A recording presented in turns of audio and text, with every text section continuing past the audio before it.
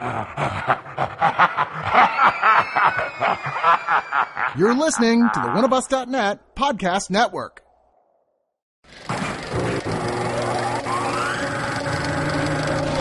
Something's coming.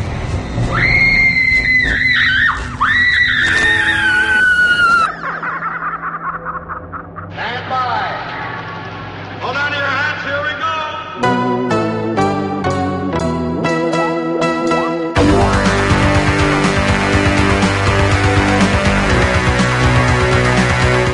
Welcome to the Screamcast, episode 120. I am Sean DeRager, and with me is Brad Henderson.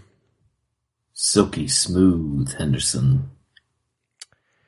If you want to call yourself that, I guess you can. Wait, isn't that what you decided to call myself last time? I called you that, but that's okay. Yeah. Well, See, I can call you that, but you can't call yourself that. You know what I'm saying? No. I'm just kidding. I got a weird echo on my microphone. Hello, 1 2. Test 1 2. Okay. Sounds better now. Weird. It's like if I adjust it a certain way, like this weird echo comes through. One of these days I'll be able to afford a actual studio someday. Silky smooth echo Sean. If you ever want us to have a professional podcast studio and make it a professional sounding podcast, donate to the Patreon that you never did. Buy some pins. Or pins. There you go. We got pins over at thescreamcast.com. You can also donate via our PayPal donations. No one's gonna donate that. Does anybody donate PayPal donations? We do have some donors. You know what? Next week I will list off our donors. I've been meaning to do that, and it is greatly appreciated. All of you who have donated. Donors. I will list them off. They're long overdue. And we got to kind of keep that up. But it does help the show. It helps hookers and blow.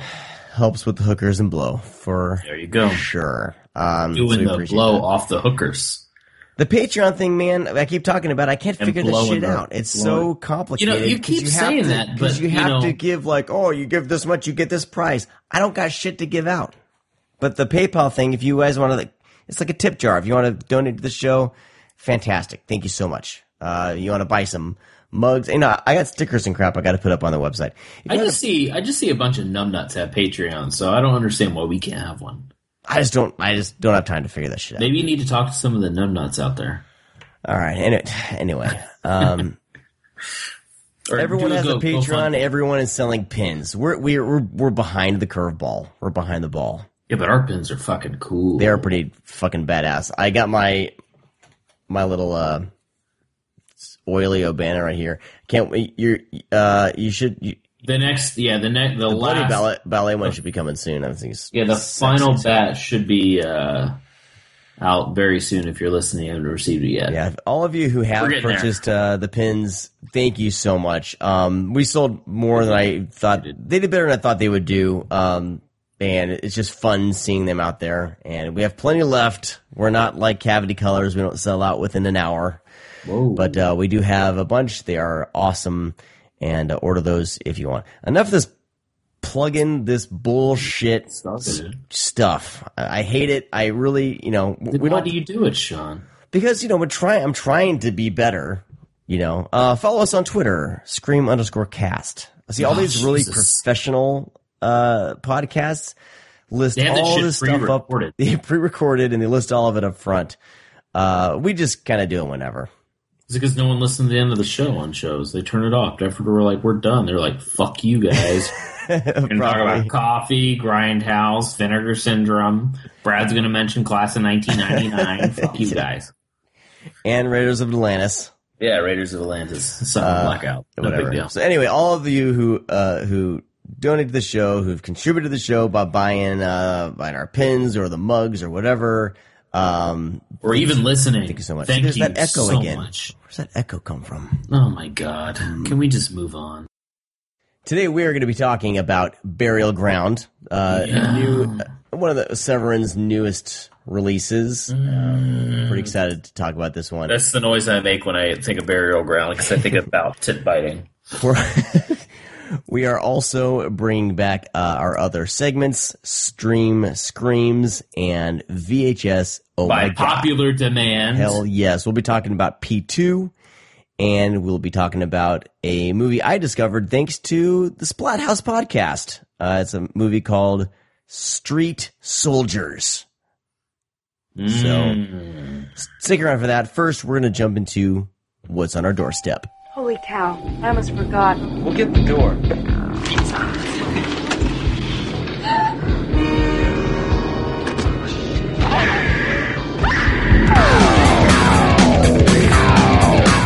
Oh, yeah. Oh, baby. Let me get it, please. You going to go first? Put it inside.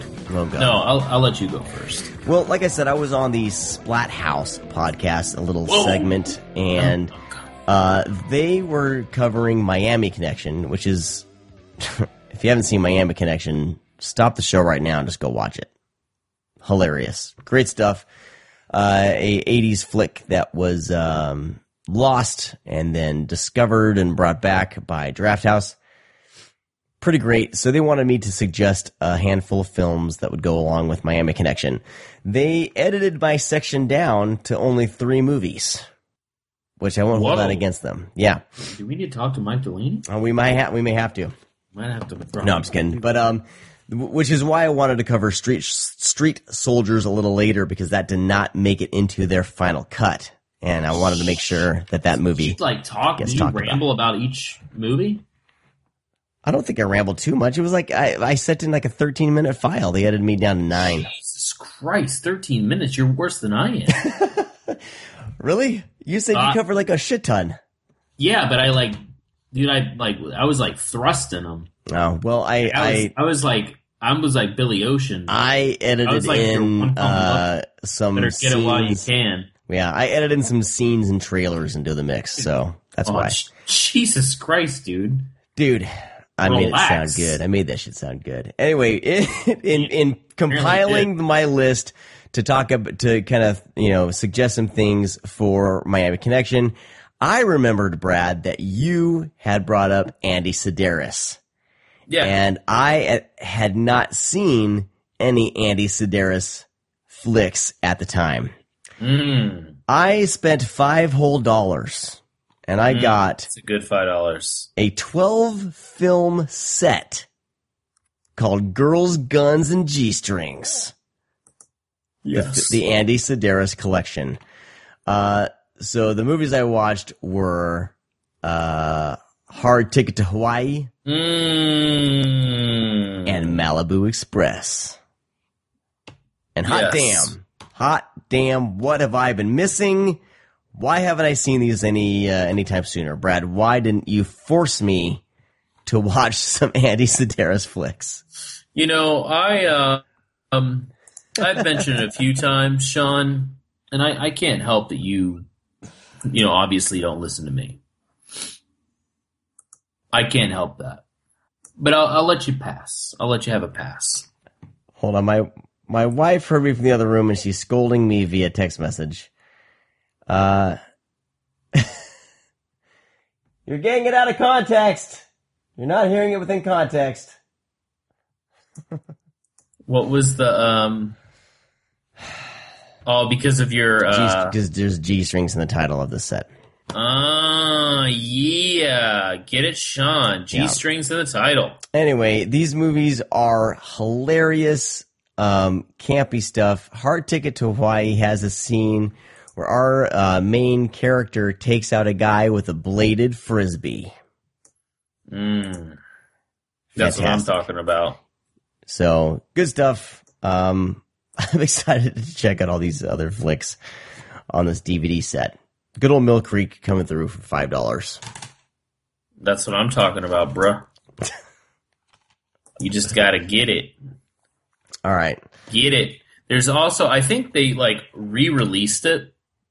They've released, his movies on, a handful of times, I think. No. They, released another 12-film set as the Andy Sedaris collection that they just changed the title to Bullets, Bombs, and Babes. See, I wouldn't get in trouble if I would have said that title.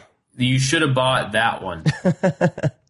Oh, I didn't know they're the same. I have no idea. This Yeah. $5. They just re-released them. Yeah. But it's a great set, and there's some there's some great callbacks to each film as Andy Sedaris goes on. But yeah, it's beautiful. Highly entertaining. Next up, I finally cracked open my Vestron Video Collector Series Blu-ray of Waxwork and Waxwork 2. And I thought I'd seen these movies. I think it's been such a long time. I don't remember them that much. I know for sure I've seen Waxwork 2. Couldn't remember if I've seen Waxwork 1. Anyway, these look incredible. Waxwork is a lot of fun. I had a blast revisiting it, or maybe I saw it for the first time. I don't know, but I had a blast with this thing. Good old Zach Galligan from... You almost said Galifianakis. What an idiot. Of course, from Gremlins and Gremlins 2 is in it, so it's always good to see him in other stuff. But a lot of fun. If you haven't seen Waxwork, I highly recommend it. Can you do me a favor and just say Waxworks? It's Waxwork. Waxworks. Waxworks. It's Waxwork.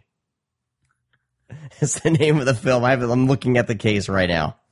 I'm just saying it's Waxworks. Anyway, this whole Vestron series is, these discs are stacked. There's like an hour and a half documentary on freaking Waxwork. It's a thing of beauty. They both have commentaries. So if you're kind of on the fence about, spending the money for these Vestron Video Blu-rays, they're worth it. And if you're a fan of the film, I know for sure I'll be getting Night of the Living Dead 3. I'm still on the fence about Chud 2. But if they put if there's like a 2-hour documentary on Chud 2, I might just buy for that. Because it's like the care that they're putting into these films is just unbelievable. So you're getting your money's worth for these. They're not bare bones, bullshit releases. They're definitely doing these right. And apparently I read that they've been trying to get this on the ground. Like a few people over at Lionsgate have been trying to get this off the ground for like the past 2 years. And the executives at Lionsgate kept saying no, because they're like, no, it'll never sell. It's not worth it. And, I'm glad that these, whoever was, pushing for this finally kept on pushing, because it's paying off, I believe. Get it. I read that Chopping Mall is their bestseller so far. It's been doing gangbusters. Yeah. All right. Gangbusters. Damn, Sean. Yeah. Watch out. I'm using some. No, it's funny because it's waxwork, but it sounds so weird when you say it. It's Waxwork, and then Waxwork 2 Lost in Time, which I understand. I know Waxwork 2 gets bonkers. Maybe it's just how I say it. It's just how you say it. Yeah, it just sounds like you're putting like a hard stop. You're like, Waxwork. That's all I hear. Yeah. Sorry. All right, and finally, this was a timely flick that I saw. It's new. It just came out, and it stars Daniel Radcliffe and Toni Collette. It's called Imperium. Some people saw this at some festivals or something. It got kind of middling reviews from there, but I know that on Rotten Tomatoes it had a decent score. I don't know. But this is about Daniel Radcliffe plays an FBI agent who goes undercover to infiltrate some little white supremacist cells in order to try to find, because there's rumors that they could be building, bombs and trying to do some sort of terror attack to kind of model after like the Oklahoma City bombing or something like that. So he goes undercover to try to find out which group is doing it, and it's kind of on the nose in dealing with this whole white supremacy thing, but there's a lot of like montages of like Nazi Germany and things like that, when they're trying to explain like each of these groups, because there's different factions. There's like the neo-Nazi skinheads. There's like the people actually kind of want like a Third Reich. They wear the uniforms and they're on a compound. And then there's more of kind of like the alt-right type people, which is in the news, very timely right now. But more like families, soft-spoken people who are just believe, this certain way in this white power. And I don't know, I've found all those aspects of the film like very cool and very, like I said, just with everything that's going on right now with this crazy election passing and all the bullshit that's going on. It was very interesting to see these different types of, of white power. 'Cause you just think of kind of like the Nazi skinhead type guys, but it was interesting to see that there was, as you get in deeper, there's people who are in, they have regular jobs in politics and in the communities, and they have these beliefs and they're fighting for these beliefs in their own way. So Danny Radcliffe, always pretty solid. It's kind of weird. He does a very strict like English accent or American accent. So he's so like British that it's kind of hard to take him, with that accent, but he does a good job. Like, I think it's a really good flick. It's not this like nail biting thriller that I think the trailer tried to sell it as. It's more of a drama, more like about how someone can get really sucked into this type of, these types of groups and believe these types of things. Like, it really, for me, like it really kind of explained, a lot of that. Sometimes a little too on the nose, but I dug it. Small, little, kind of independent, I guess, thriller, but for me, it was more like a kind of a, crime drama. So, check it out if you're interested in that. It's called Imperium. So, it's probably going to be. It's one of those. It'll be on Netflix or something like that. Easy and cheap. Thank you. To rent. Easy. That's like that's like me. Easy and cheap. Especially as we near the holidays. All right, man. Well, I had a movie that I forgot to talk about last show. Probably thankfully, since it went over for so long. But I actually ended up watching, because of my family, I had no interest in it, really, was Independence Day Resurrection, or Resurgence, right? Yeah, you're bringing this up. Okay, well, I watched it too. Yeah, this is probably, I'll simply say it's one of the worst things I've ever watched. It's a total piece of shit.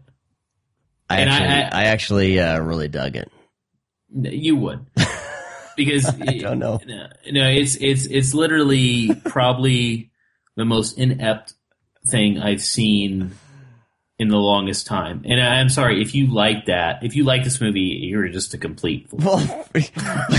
Well, for me, it's like it's a sequel to Independence Day. Like Independence Day is hokey as hell. Well, yeah, it's hokey as hell. But there was like something for everybody to latch onto, no matter who you were. And I've never been a huge fan of Independence Day because I thought it was goofy from the start. Mm-hmm. But this piece of shit, dude, it is insane. Like I felt like I felt like the filmmakers were fucking with us. Like I really think they were like, well, let's see how stupid we could actually really get. And see if people will actually watch this piece of shit. And people did. Like, it's really, like, it's one of, like, I would say it's the worst movie I've seen in a long, long, long time. Wow. I just had fun with it, man. I don't know. There's no fun. There's really? no fun. There's absolutely no fun about this movie. There's no fun to it. Like, I mean, literally, The futuristic stuff is cool. They use the alien technology to make their moon base, and all right, they have all the spaceships and the guns. There's some 10-year war that we never saw in Africa. Yeah. Dude, yeah. It was stupid, but I just totally went along with it. I watched it with my kids and they were into it because they liked the first one. I don't know, man. We had a fun family time with it. It's stupid as shit. My family absolutely hated it. Wow. And I actually, Janice, usually this is what happens, is that if we're watching something stupid,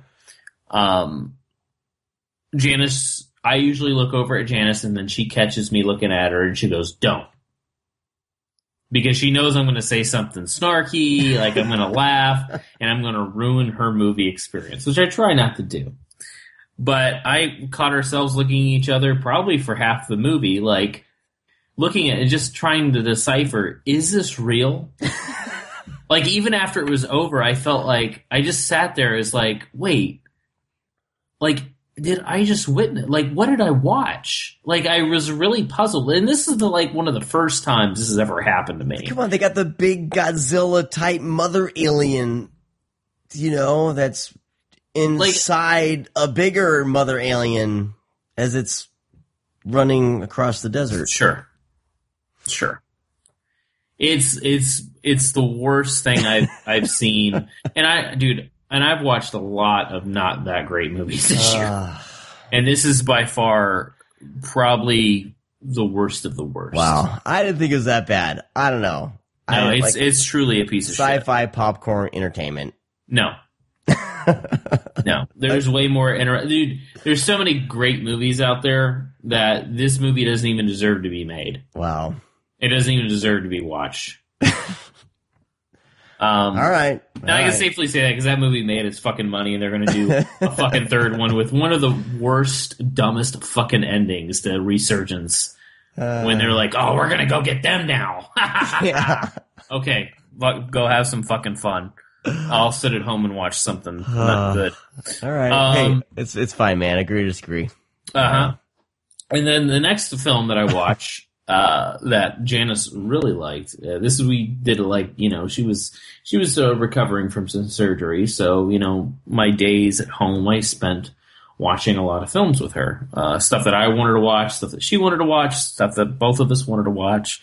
So we got around to watching The Legend of Tarzan, which is not as bad as I thought it was going to be. It's not great. It's on my to watch list. Is right here sitting next to me. You bought it? It's $14. I couldn't help myself. Jesus Christ. Hey. It's not as bad as I thought it was going to be. I had no idea Samuel L. Jackson's in it, which is something I need to... That's what tipped it over the edge for me. I was like, God I just damn. need to think I'm going to watch this movie. Samuel L. Jackson is going to show up at some point in the film. But it's okay, but don't, worry about I'll probably love it because I liked Independence Day Resurgence. I'll probably think this is the greatest thing ever made. You're going to love Legend of Tarzan. You're going to love the ending. Jesus. And then, of course, with Willow, I watched Teenage Mutant Ninja Turtles Out of the Shadows. I don't know if I mentioned... Did I mention that last time? I don't remember. I thought maybe someone did. It's whatever. I mean, I may have the first one. It's all right. And then did we talk about Star Trek Beyond? No. You told me you watched it, but we haven't talked about it. Oh, dude, Star Trek Beyond is the shit. It's awesome. Dude, I was a huge fan of Star Trek. I'm not even I'm talking about the film. I don't really care about the older movies. Those don't appeal to me. I'm not I don't really care. But, J.J. Abrams was making it. Chris Pine was in it. It had a good cast. So I went to go see Star Trek when it was out in theaters, and I fucking adored it. When Star Trek Into Darkness came out, I didn't make it to the theater because it was just one of those times where, you miss something. But when it came out on Blu-ray, I watched it. I fucking loved it. Even though people were kind of like, I was still a big fan. Into Darkness? I thought it was great. Yeah. But Star Trek Beyond is just so fucking good. I feel like they're finally able to have fun, and that's dude. This movie is a fucking blast. And you want to talk about fun, dude? Now this is fun. No, this is inherently way better film than Independence Day Resurgence. Dude, watching paint dry is better than Independence Day. But Star Trek Beyond, it's goofy, it's funny as shit. It's got great characters. It has wonderful chemistry.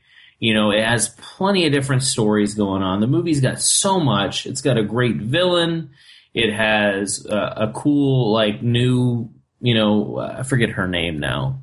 But anyways, the warrior that they she's up with. Awesome. She's fucking great. Dude, when they play fucking Sabotage and just rip fucking shit up, it's so good. I loved it. I'm sure a lot of people have seen it because it's popular, so I won't spend too much time on it. But anyways, if you haven't seen it, go see it. Next up, I believe BJ talked about this a while back, but I was going to reiterate. I got around to watching... I I say I can't even say it. Gatsby. I say Gatsby, but I guess it's Giuseppe, which sounds better. So I watched Giuseppe Makes a Movie, which is an Adam Rifkin documentary. Adam Rifkin directed it, of course, about, here I'm going to say, Giuseppe Andrews, who is a very, very familiar face. We talked about Independence Day. He's in that. He was in Cabin Fever. He plays the cop. He was in Detroit Rock City. He plays Lex. Just a very familiar face. He worked on a Diane Keaton movie. He's been around. He's been around the block a few times. Well, anyways, this documentary is about him making films. He's been a filmmaker for many years. Just making, he kind of abandoned everything. Because I guess he got burnt out in the limelight. There, is that what you call it? Limelight? Whatever. Yeah. So he kind of got, it seems that he got burnt out. He didn't go downhill or anything like that. But it looks like it from the outside because he moved into a trailer park. He basically, before he moved in the trailer park, he met this guy named Ed, who they spent a good portion of their life together. Ed's older, he's retired, he used to be a guitarist for the Bee Gees, and now he just has a bunch of fucking money, and he produces, Giuseppe's, films. And so he just makes these wacko films, really great, but he hires, homeless people. And it's not exploitive or anything like that. He is friends with these people. He uses them on all his movies. They're reoccurring actors. So we follow Giuseppe making this film called Garbanzo Gas. And the documentary is about his, this is his 13th feature or something like that, making a film called Garbanzo Gas. From start to finish, he's going to film it in 48 hours. And he said he's going to edit it and complete it that night. So it's about his meeting these people. It's very invasive, but like I said, it's not exploitive at all because he's not making fun of these people. He's not using them because they're wacky. These people legitimately want to be actors and love doing it. And, he gives them some meals and some beer and they have a good time. And these are literally his friends. They're, like I said, it's not any means where he just goes around picking up homeless people and it turns into some bum fight bullshit. No, he legitimately cares about these people. There's even a part. It's gross, but it also shows how much it means. Is that he has one guy, Tyree, who's fucking in his 80s or something, and he keeps shitting his pants during his scenes, and Giuseppe takes him in the bathroom and cleans him up, and he's like, man, don't worry about it, it's cool, and he's like, I'm sorry. He's like, no, man, fuck it. He's like, it's cool. You're here, you're hanging out, you're making the movie with me. It's fucking cool. And what I love about the documentary too is it's so normal. It's on such a normal plane because not every time, but a lot of times when you watch a documentary, it's event after event after event. And it's wow, you live a really exciting life if all this shit's happening to you. And it's all a setup. It's just a setup to make the person look better, make it funny. This is just on a normal plane. There's nothing outrageous that happens. There's one crazy part that happens, but it's totally believable. And I love how this is just a normal life of Giuseppe over these 2 days, and how intimate it is with him and his work. It's truly a spectacular documentary. Definitely in my top 10 of the year. Hands down, just such a fucking great doc, great movie, very charismatic people. I mean, Giuseppe is just, adorable. He really is. He's very sweet. He's so down to earth. Yeah, he's a little, cuckoo at times, but I mean, he's, Garbanzo Gas might not be, Independence Day Resurgence or anything to you, Sean. But, he's making movies that he's really passionate about. They're goofy. Garbanzo Gas is about a cow who gets an all paid expense trip in a hotel for 2 days before he has to go to the slaughterhouse. and he has like a bum dress up in a cow outfit, and then he's in this hotel room, and all this shit goes crazy. And Cinelicious just put this film out. The team that brought out Belladonna's Sadness that I talked about on the last show. They put this out. Garbanzo Gas is a feature on the disc as well as of course the documentary. And it's stacked with special features, stacked with interviews. They're all like everything about this, like the whole entire package is just watchable over and over and over again. And after I watched it, I showed it to a bunch of friends, and I was like, you guys are going to fucking love this shit. And everybody was just like all over it. And I was just so happy that I wasn't the only crazy person. Because, I mean, obviously there is some kind of cuckoo stuff that's happening in the doc and, his life. But it's just beautiful. Like, Adam Rifkin has always been one of my favorite directors. And I'm a little biased when it comes to him, of course. But, it's so much not an Adam Rifkin joint. Because it doesn't feel like that at all. Because you don't even feel like Adam Rifkin's there. It's just like feels like a floating camera. Like Giuseppe's not even like doing anything for the camera. Like he tells the camera what he's doing and like what he's going to do. But when he's on set talking to his people, like he's so focused in the filmmaking process, the camera, you don't even feel like, anybody's there, like a documentary crew. And I imagine it's just fucking Adam Rifkin with a DV camera sitting in a corner. Like it's so great. Like you watch it, it's so charming. Everybody's charismatic. It's just such a great piece of work. So go see it, and you'll actually get to see. Giuseppe has a few songs in this, and dude, the guy is he's got some hits. Like his music is really fucking good. But anyways, go watch it. Trust me, it's definitely one of the best things you'll see this year. And then I watched All Through the House, which is kind of an independent slasher Christmas Santa killer thing that just came out. Jessica Cameron's in it. Sadly, she's only in it for a little bit. They should have put her in the whole entire movie, in my opinion, because the guy cast his wife in this, and it just seems like she got the job because it was his wife. No, I don't mean no slam anything, but it's a little on the goofy side of, not like silly, but it's just not well put together. Like a lot of scenes, like, and I don't mean to like, nitpick, which I am. Like a lot of scenes they didn't know how to fucking light, so they just shine a light on the actors, like a fucking flashlight.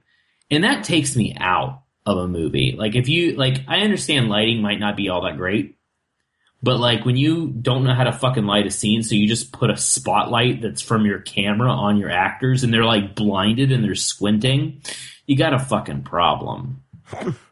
Like, however, it's a Santa killer Christmas thing. It has its moments, but, there's a lot of dick mutilation. So that might be your thing. Huh. But anyways, moving on. Next up was Under the Shadow. Now, this film got a lot of buzz at festivals, and I see why. It's definitely a decent flick. It's a story about a Middle Eastern family where the father is, he's a doctor. His wife is studying to try to be a doctor. She kind of gets booted from her school. Then the father is recruited to go into war because it's obviously set, in modern times a few years ago. So he is drafted and he goes away. And the mother is depressed because she obviously can't go to school. Taking care of their young daughter who keeps saying that she sees something in their apartment. And she's also scared to death because bombs might drop on them. But she stays behind with the tenants and they encounter, something supernatural. It has some great moments. It has some great scares. It's very well done, very impressive, and I suggest that you watch it. Can't really go into much more detail because obviously you kind of give stuff away, so I'll leave it at that. Next up was The Pack. Scream Factory IFC released this about a pack of wolves that attack a family. Spend your time and watch The Breed instead. There you go. I love The Breed. The Breed's badass. I was not a fan of The Pack, and we're not talking about the Joe Don Baker film from the 1977. We're talking about the modern one that's really slow. And what I actually did end up watching that I really, really liked for a found footage movie, I haven't talked about found footage movies in a while, just because they're in abundance and they're not very good for the most part. I watched Hell House LLC, which is about a group of, haunted house people that, they rent out an old abandoned inn and they turn it into a haunted house. And the documentary follows 28 days of them setting up this house and then encountering, supernatural spirits. It's really well done. It's extremely effective. There's some fantastic scares, like legitimate frightening scares. They don't, blow its load all at the end. They started in the very beginning trying to freak you out. They do a goddamn good job. I gave it 3 out of 5 stars, and I almost gave it 4. Almost 5 if they would have shined at the end. I just wasn't a fan of how the climax. However, it doesn't hurt the film. It made me like it a little. It wasn't a 4 or a 5. But of all the found footage movies I see in a year, this is definitely one of the better ones. So definitely check it out. And then I got around to watching, I talked about this film before. I got around to watching, however, the extended cut, A Suicide Squad. And just for people to know, there's not much to it as far as extended cut. It's 2 extra scenes. The 2 scenes are great because they basically are very much character building. However, it's the exact same movie. No extra shit other than 2 extra scenes. So don't give your hopes up. I really think there's a director's cut out there. Maybe even never got to that. I feel like I don't know, man. It's odd.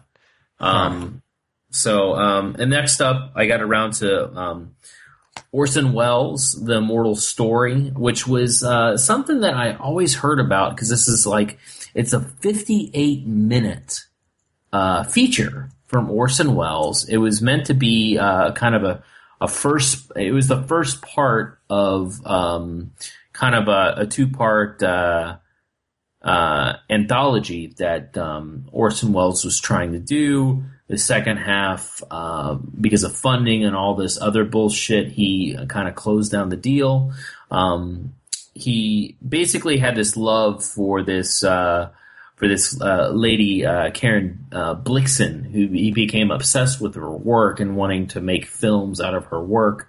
And so he took this, basically this poem, short story poem that she wrote and made his film out of it. And then he was going to use her other works to, basically make this, anthology of her work as far as features. And this is, this was his step into French cinema. It was made in France. It was premiered on television, and then later on went theatrical, which I thought was pretty interesting. Who Orson Welles was. His movies are being debuted on television and going to theaters, and he wasn't super proud of it because of everything that happened behind it. However, it's not a bad film by any means, and so I don't think Orson Welles was meaning that it was terrible. I guess he wasn't happy with the end product and kind of everything that followed him trying to make this, like I said, this anthology of one of his beloved writers that he loved so much. It's kind of a slower story. Orson Welles plays this man, Mr. Clay, who is who's told about this kind of this peasant guy. He's Jewish, but this peasant guy tells him of a story about this basically this woman that this couple he's allowed to impregnate this woman for a trade. So he wants to kind of live out this story. So he has someone try to find a man and a woman to kind of live out. It's not even really a fantasy, but just part of this whole plan. And he ends up picking a woman whose father was one of Clay's ex-employees. And it kind of turns into events because she knows who he is. Kind of interesting, a little bit sexy at times. I was reading that Orson Welles was not a fan of the cinematography or the color, and I thought it was great. I thought the colors were vibrant. I enjoyed the cinematography. It's very misty and very dark. And it just fits with kind of the story they're telling as well, because it is kind of twisted, but it's presented in such a way where it's not as dirty or, as crazy as it actually sounds. It sounds like, something really crazy, but it's not. It's presented in such a way where it's, very much just kind of a straight drama.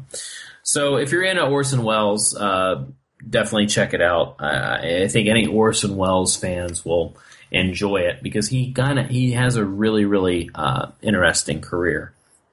And then last up is I was super excited to actually watch this. This is one of the films I haven't seen by Takeshi Kitano, but Film Movement has released 2 Takeshi Kitano films. His first film, which was Violent Cop, which I'm a huge fan of, and then Boiling Point, which I've never seen, so I jumped right on this quickly. If you don't know who Takeshi Kitano is, you might want to look that up. He is a fantastic director.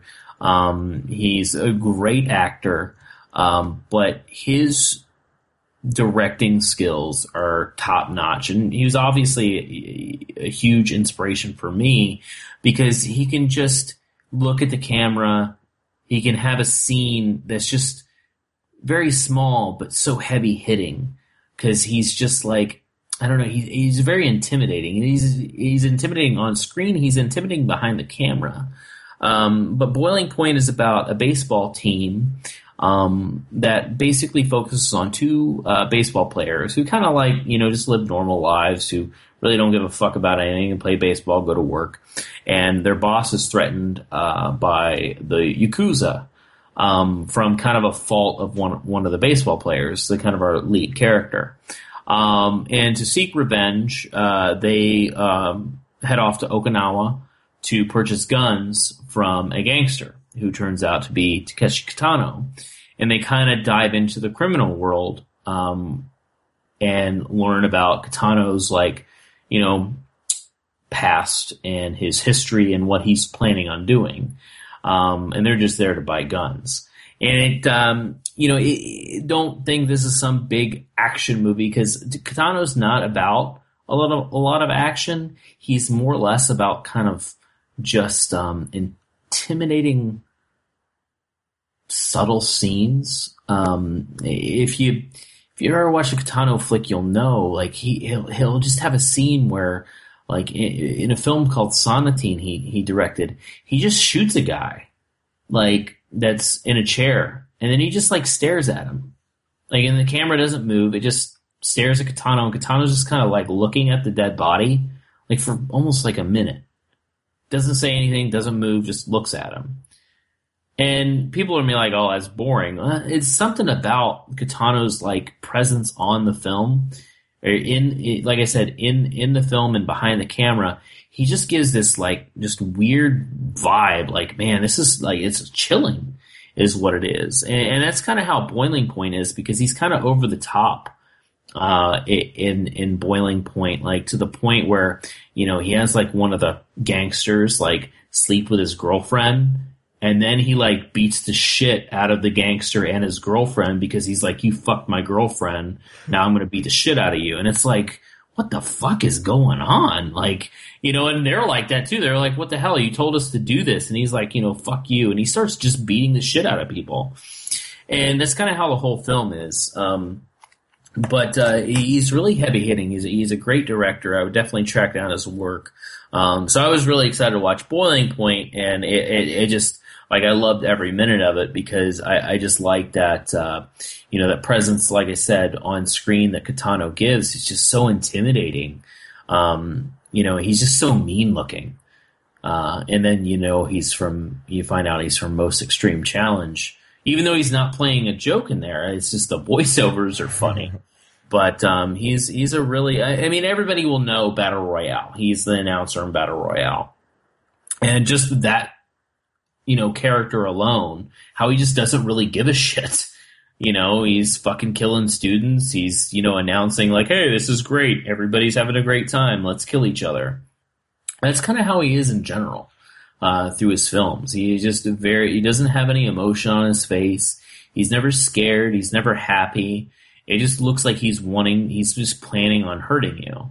And that's what I love about him. And I think it's great. And he directed and edited this in this film. This is a second film. And he's just top notch. He's a great director. So definitely check it out. Nice. And I think that's it. That's it, man. Oh, by the way, I watched Lights Out. Forgot to mention that. Ooh, I mentioned that. You mentioned it. You're a little nicer about it.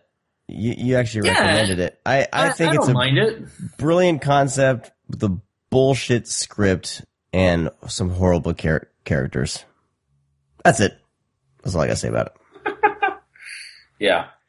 Yeah, fair enough. I don't expect a lot of people to like it. I think it's an effective horror film for what it's trying to do. Yeah. Great. I mean, God, the idea is fantastic. The beginning of the movie is pretty great, and then it kind of devolves from there a little bit. But I love the gags. I think the gags are great. All right. So what we got next, Sean? Let's move into news with Josh Obershaw, and we'll be right back talking some Burial Ground.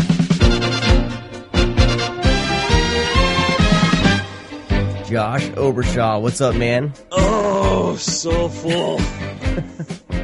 And it's not even fucking Thanksgiving yet. There's a lot on our collector's plate. That's for sure. I know. And not enough money to grab all this. Exactly. Yeah, well, there's one that I'm really, really excited about that I want to go into really quick. It comes out on December 13th, and that's the Creep Show limited edition from Arrow. Mm-hmm. And this thing is packed. I mean, we've got not only a 2K restoration, but there's uncompressed audio, of course. Plus, you got the 5.1 surround audio option.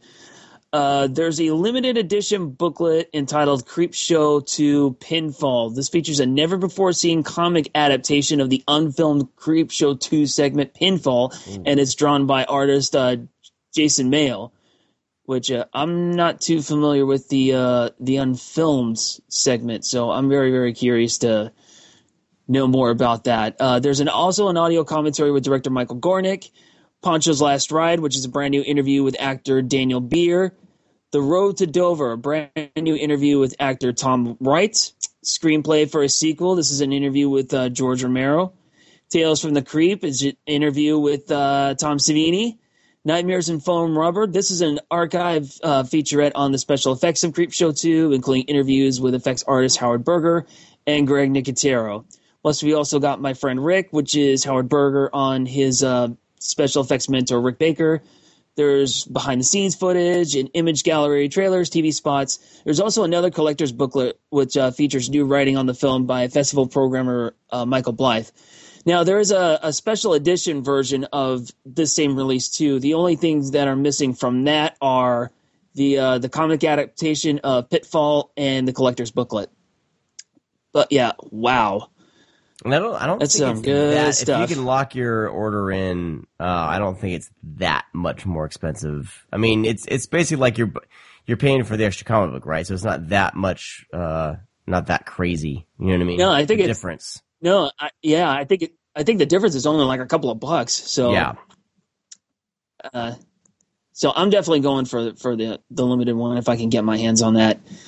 Yep. Cool. Speaking of Arrow, we actually have their lineup for the, February. And in addition to We Are the Flesh and what else? We got Tower of London. We also have the I think this is the original Japanese version of Pulse. Yes. Yeah. Filmmaker Kiyoshi Kurosawa. That's going to be a UK-US release. But the one that I really want to mention that's coming out, I believe this is also... Oh, yeah, this is a US-only release. It's for Psychomania. Yes. Here's a synopsis. For those of you not familiar, let's see. The Living Dead are a delinquent biker gang fond of causing havoc on British roadways and making out in graveyards. Gang leader Tom also has a Satanist for a mother, and when he discovers the secret of immortality, the name of his motley crew takes on a more literal meaning. The special features, and there's plenty of those to behold. There's a 2K restoration, the original mono audio, English subtitles, a brand new interview with star Nikki Henson, an archive featurette called Return of the Living Dead containing interviews with actors Henson, Mary Larkin, Dennis Gilmore, Roy Holder, and Rocky Taylor. Sound of Psychomania, an archive interview with composer John Cameron, and a whole bunch of other stuff too. I mean, this is definitely one to look out for if you're a fan of that movie. So and let's see, the specific release date for that is February 21st. Sweetness. So moving right along. Oh, let me just narrow down this one. Okay, for those of you who missed out on previous editions of the David Bowie movie, The Man Who Fell to Earth, or maybe you don't have a region free player, guess what? Lionsgate is putting out a restoration, a limited collector's edition Blu-ray with a new 4K scan of The Man Who Fell to Earth, starring David Bowie, Rip Torn, Candy Clark, and Buck Henry. And that one's coming out on January 24th. So if you're like me and got all excited and bought the UK version and spent like $45 on that, you're kicking yourself right now. Pretty much. Thanks, Lionsgate. I just got it in the mail and then from the UK, and I was all excited, and then like the next day I saw that announcement. Oh, so I'd already opened it all and looked at everything. It's a beautiful set, so yeah, it is what it is. You win some, right. You lose some. Exactly. Well, I guess, should I even go into the special features? Because I'm pretty sure they're may be identical. I'm not sure. I think they're exactly the same. We haven't really talked about it on the show at all. So it's a beautiful look. I started watching it the other day. Cool. Yeah, I just actually, me being a big fan of David Bowie, I mean, he's my favorite singer, period. I can't believe that I was late to the party on this one, but it did come on TV the day after he died, and it's a beautiful looking movie, that's for sure. And I just can't wait to see, a Blu-ray scan of this. Yeah. Yeah, I'm just glad that there's no, like, Criterion, had its release and it went out of print, and that thing's been, crazy expensive. So I'm just glad it's somewhat affordable now. And either way, it's, I got it at an affordable price. Yeah, that is true, because the day after I saw the movie, I looked it up and the Criterion was going for like $224 on Amazon. Well, given the circumstances at the time, that kind of made sense. So sad. All right, moving right along, we've got some Scream Factory stuff. I mean, it wouldn't be news without Scream Factory stuff. And this one is actually pretty recent news. We've got details on the Slumber Party Massacre 2 and 3 double feature Blu-ray. This one's coming out on January 17th. Slumber Party Massacre 2 bonus features includes the original 76-minute R-rated version and an extended 85-minute unrated cut, which is in standard definition, I might add. The R-rated version is in HD, but the unrated cut is standard. Just a warning. There's an audio commentary with writer, director, producer Deborah Brock, producer Don Daniel, and story editor Beverly Gray. Sleepless Nights, revisiting the Slumber Party Massacres. This is a 3-part documentary, plus theatrical trailer, a video trailer, and a still gallery. Now, the special features for number 3, original 75-minute R-rated version, which is HD, an extended 87-minute unrated cut. This one is in HD with standard definition inserts. Again, fair warning.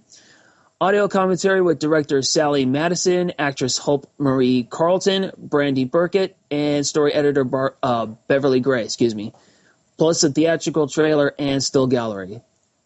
So coupled with this in the Blu-ray of the original film, yes, your Slumber Party Massacre collection will be complete very, very, very soon.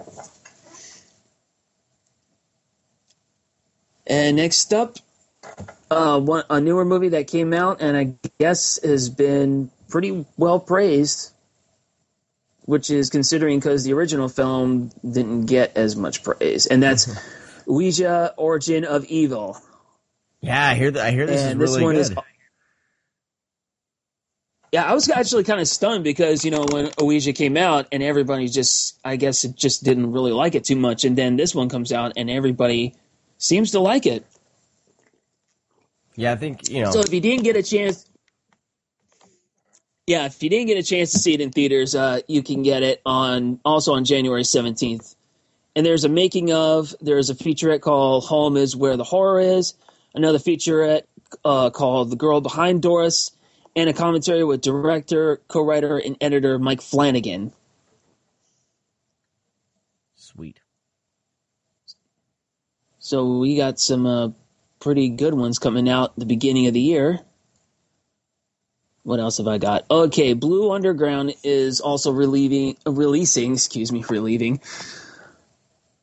Well, considering the movie, that whatever. That was me trying to be funny and falling flat on my face. So happens to me every day. But Blue Underground are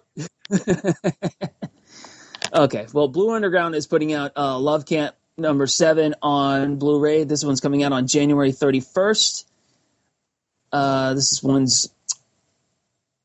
It's a Nazi-ploitation movie from the 70s. It's actually considered the start of the Nazi-ploitation craze of the 70s.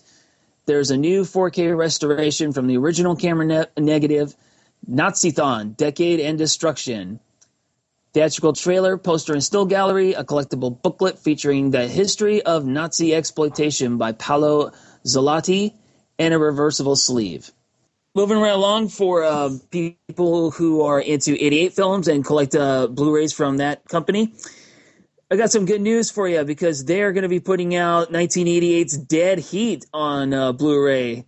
The Mark Goldblatt film starring Treat Williams and Joe Piscopo. That one's going to be available January 30th. And there's going to be some decent features on this one.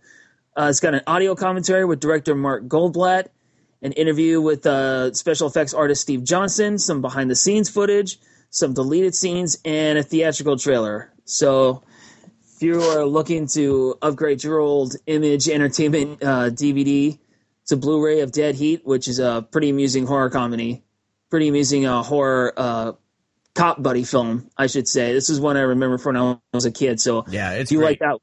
It's totally great. I believe it's out on U.S. Blu-ray, and it's actually pretty cheap. Oh yeah, from Image. Yeah. Okay, that's right. what I thought. Yeah, I think it's Image. Right.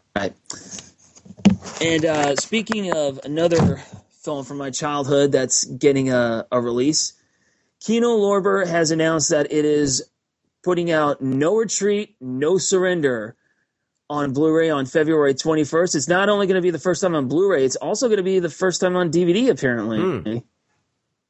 So that's going to be interesting. The special features, there's the U.S. cut, which runs at about 85 minutes. And there's also an international cut, which comes in at 94 minutes. There's an interview with star Kurt McKinney, an audio commentary by screenwriter Keith W. Strandberg, a reversible Blu-ray art, some theatrical trailers, and optional English subtitles.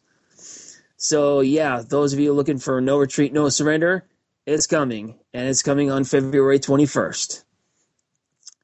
And next up, I guess I will keep all you people... I think I've kept all you people in suspense enough, so let's talk about new Vestron videos coming. Mm-hmm. Oh, my gosh. Oh, my gosh. We've got Parents... and The Lair of the White Worm. Yeah. Now, Fangoria put out the special features list for Parents. It's going to have an audio commentary with director Bob Balaban and producer Bonnie Paliff. We've got an isolated score selection / audio interview with composer Jonathan Elias. 4 featurettes. Leftovers to Be with screenwriter Christopher Hawthorne. Mother's Day with actress Mary Beth Hurt. Inside Out with director of photography Robert Lingen. Vintage Tastes with decorative consultant Yolando Cuomo. Original theatrical trailer, radio spots, and a still gallery. And then we have The Lair of the White Worm. Now we've got the special features list from this. From Bloody Disgusting, we've got 2 audio commentaries, one with director Ken Russell, Lacey Russell in conversation with film historian Matthew Malia, Worm Food, The Effects of the Lair of the White Worm featurette, Cutting for Ken, an interview with editor Peter Davies, Mary, an interview with actress Sammy Davis, Trailers from Hell featuring producer Dan Ireland, theatrical trailers, and still gallery. Now, both of these are going to be available for purchase on January 31st. We've covered both of those films on the Screamcast in our Stream Screams segments. Yes, and I actually, when I was a kid, I used to get The Lair of the White Worm and the Serpent and the Rainbow mixed up. Oh, yeah, that's easy to do. Yep. Yeah, even though they're 2 completely different movies. I mean, The Serpent and the Rainbow is pretty good, but The Lair of the White Worm is just wild. That's another one I actually saw pretty recently. Still have yet to see Parents, but now we have our chance. It's fantastic. Nice. Still no word on Slaughter High yet, but just be patient, guys. It's going to happen. It's going to happen. I guarantee you. Like, if you have, I'm waiting for The Unholy. I really hope they release The Unholy. Yeah, that's another relic from my video store shop. Yeah, I got a few, because they've had a handful of these that they threw all on these horror, DVDs, and I think I have that. And the only reason I'm keeping it now is because The Unholy is on that DVD set. So if they release The Unholy in an HD glory, I'll be able to chuck this DVD aside. Use it as a coaster. Yeah. Because they've been blowing these out of the water, man. These Vestron video series, it's like I just ordered Chud 2, and I don't like that movie.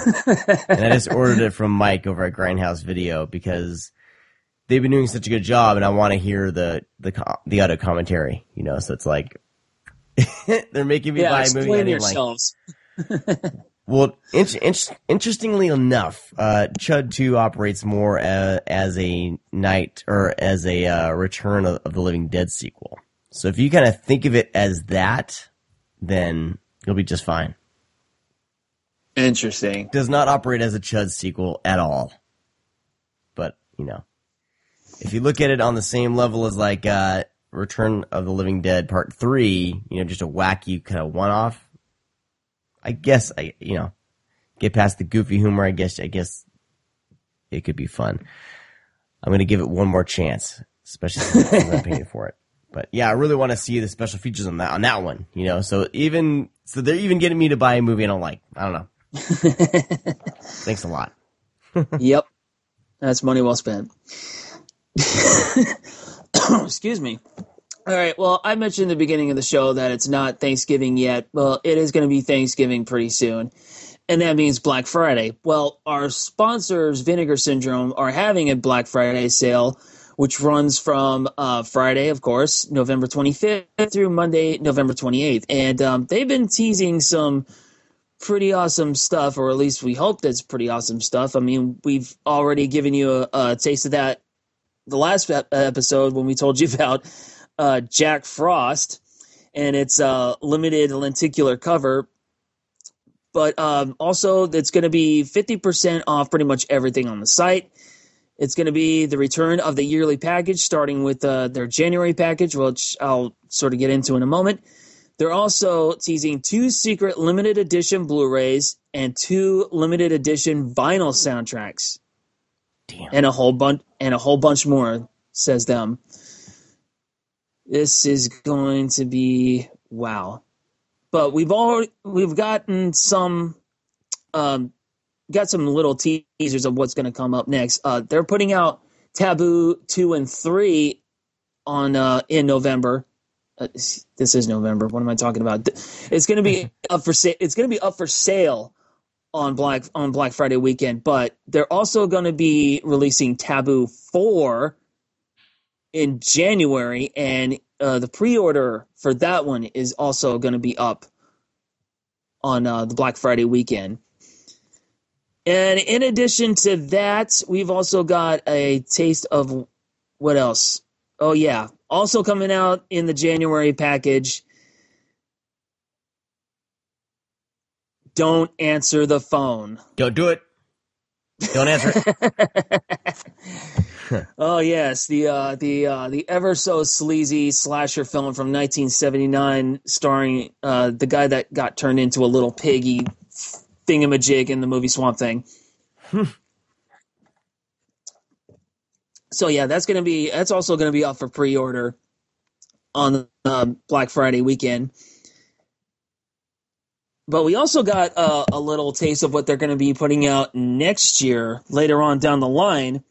They've got a couple of things. They've got Psychos in Love from 1987. Kevin Tinney's Witch Trap, not to be confused with Witchboard.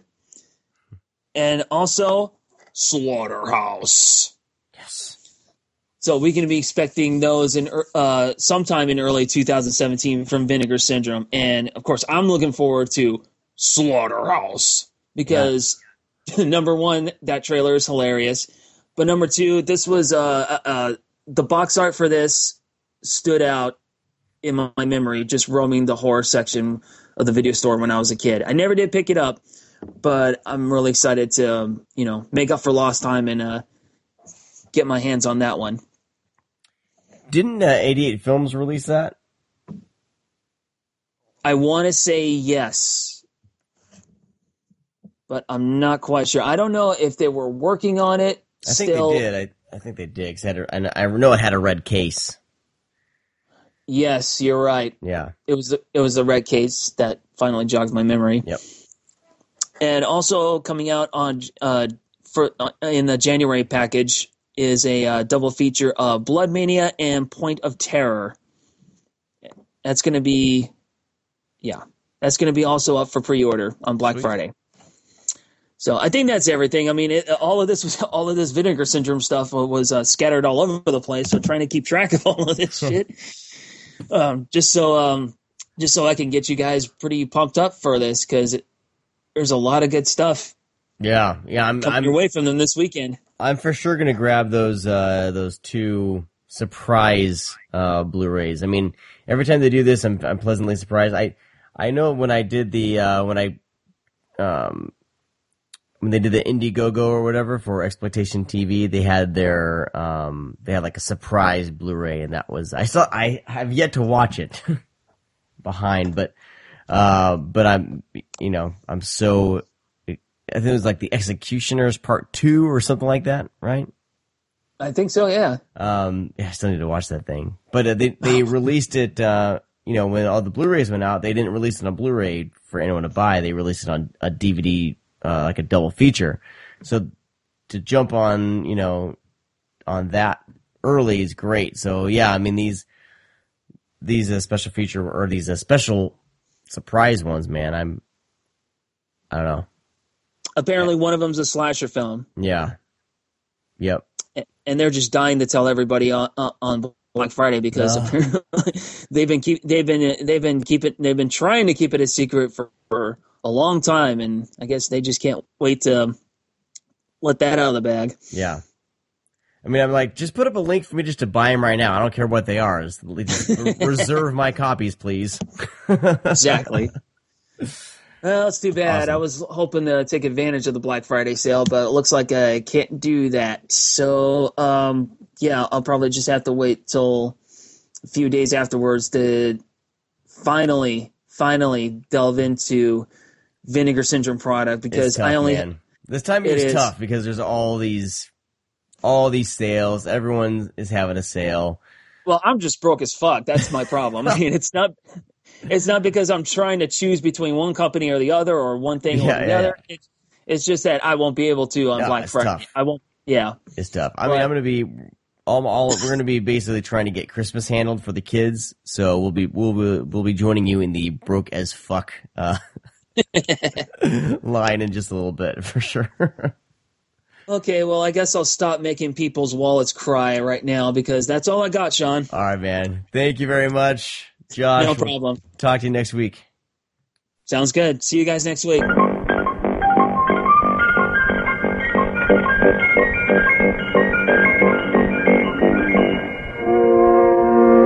Mama, I can't stand it anymore. Please let me stay close to you, Mama. Oh, my poor darling. Can you forgive me for having brought you to this terrible place? Of course, Mama.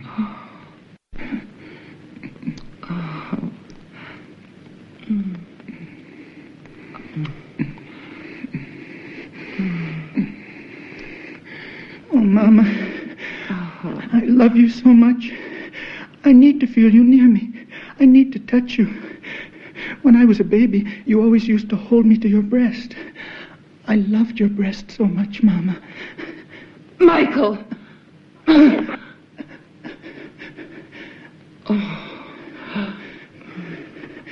What's wrong? I'm your son. Michael! All right, so the first flick we're going to talk about today just came out recently on Severin, and this one was highly anticipated. A lot of people were excited that it was coming out. We'll be talking about Burial Ground. This was released on, what was the label that released this first? Shriek Show. Shriek Show. And they released this, and, you know, kind of a very much lackluster Blu-ray. I had got it for $5. Looked pretty crappy, but I wasn't really expecting it to be great anyway. You know what I mean? It's just for me, it was just a goofy kind of zombie flick. But, Severin restored this, or someone restored this. No, the 88 Films released this as well, right? Did they do the restoration process? So this is probably I would expect the same master that 88 Films restored, or had restored. But that's my guess. Yeah, I mean, they both, I don't really mind the Shriek Show release. Okay. I mean, this obviously had, better special features and a better package by Severin. But yeah, I mean, it's got a slip. It's got a slip, bro. It's got a slip. I mean, it's actually a slip that I keep. Yeah, the slips. Yeah, slips are cool. But yeah, it's a new scan of I believe of the negative. I'm not 100%. I know it's a 2K scan. I mean, it looks fucking great. It looks better than it should. Better than it should. But I mean, it's by all means, it's way better than the Shriek Show. It's just with films like this, I don't know how much better I want certain films to look, and I'm super happy that obviously I'm going to purchase the Severin Blu-ray and throw out my Shriek Show. But at times, it's like, man, somebody's put in a lot of work into Burial Ground, the Night of Terror. But anyway. Yeah, this was released in 1981, directed by Andrea Bianchi. Yeah, who is kind of iconic. So it's just odd that if you let's, this is actually a good segue. I'm glad you brought his name up. Yeah, we got to talk about the director first. We have Andrea Bianchi, who made some very great movies. And I mean, he started off with working, kind of segging his way into What the Peeper Saw, which is a great film from the early 70s. Of course, what's his name that directed that shit? I can't think. Well, What the Peeper Saw? Yeah. He directed it as Andrew White. Right, but the other guy directed most of it. Oh. I can't think of his name right now. However, I can't pull IMDb up fast enough. Sorry. So, he definitely James Kelly? Yes, thank you. There we go. He put his work into What the Peeper Saw. Such a great movie released by VCI recently this year. He had Strip Nude for Your Killer. He had that movie about, was it whores? Yeah, the seduction of the... God, I need to start drinking before the show. Because if I drink... Seduction of Angela? No. It's not that. I don't want to just start listing off names. Exciting Love Girls? It's got a weird name. It's like Mamba. Mala Bimba. Yeah, it's like Mala Bimba, the malicious whore or something like that. But anyway, I mean, I believe he did that. I think he did that before Burial Ground. But here and there. Go to the fridge, get yourself a cider, and come back. He's made some great films, and he's an accomplished filmmaker. And then he fucking makes Burial Ground, which obviously we love. I love Burial Ground. I watched this, like, when I was younger, my mom would buy me VHS lots. Like, we would go on eBay and I would be like, hey, here's some of my allowance. And she would, like, buy, like, $75, like 300 tapes at the time because, they were cheap at the time, that box lots. And we would get films like this. And every Thursday, basically, we would watch a bunch of films together. And throughout the week, she would come into my room after, my dad would go to bed. My dad went to bed early and we would watch like a horror film a night. Great moments with my mom. Actually watched this with her and she was, there's a lot of moments I remember watching films with my mom, and I mentioned one, Don't Go Into the Woods, where it was the first time, I realized you can laugh at a movie and have fun because my mom was cracking up and making fun of it. Well, Burial Ground, she kept on like kind of getting weirded out because of Peter Bark. Yeah, like just a weird fucking character. Michael. And it's a tit-biting scene, and she's like, "Oh God, what is going on? That's his mom." And she's like, "Why does this movie have incest?" But just really funny moments. But, he's made all these films, and then he makes Burial Ground, which is a blatant ripoff. A lot of scenes ripped off from fucking Zombie. Yeah. Yeah, it is basically, what young couples go to this vacation type spot, I don't know, and the dead start rising from the grave. Basically, right? I mean, well, yeah. I mean, they're celebrating. It's like a big old estate, right? And the zombie just start attacking them. But there's like a lot of sequences, like the iconic scenes in Zombie, not just like plot devices. Mm-hmm. He stole iconic scenes from Zombie and just stuck them in his movie. And I know this is very prominent, and this happens all the time with Italian directors. With Italian directors, yeah. But. And I guess it happens with the popular Italian directors too. So I guess kind of negates what I'm saying about Andrea Bianchi. It just seems odd. Like people might like, oh, he's a goofy director, made Strip Nude for Your Killer, but he's made some great movies in my opinion. Some hard hitting films. Yeah, nothing quite as goofy as this thing. Well, maybe a lot of Italian cinema is goofy. Look, I haven't seen to us because it's kind of a lost in translation thing. I always say where like Manhattan Baby, where we laugh, but this thing is apparently supposed to be pretty serious.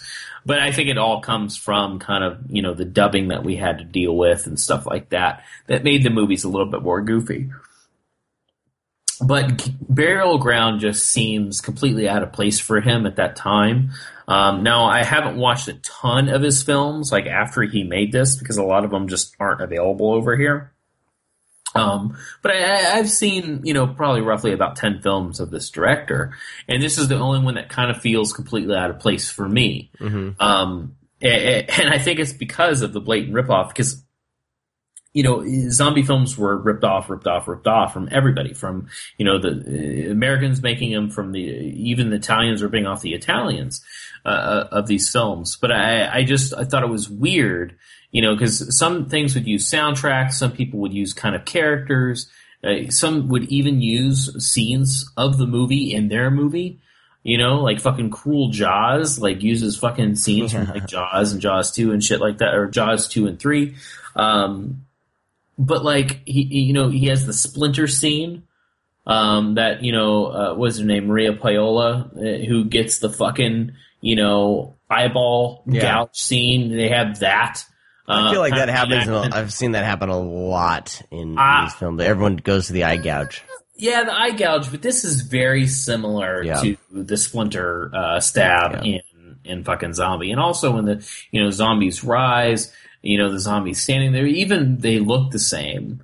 But just all in all, just a really goofy movie. Doesn't he have a zombie in there with like the maggots and stuff coming out of his side? Yeah, no, he does. It's kind of in the very beginning. Yeah.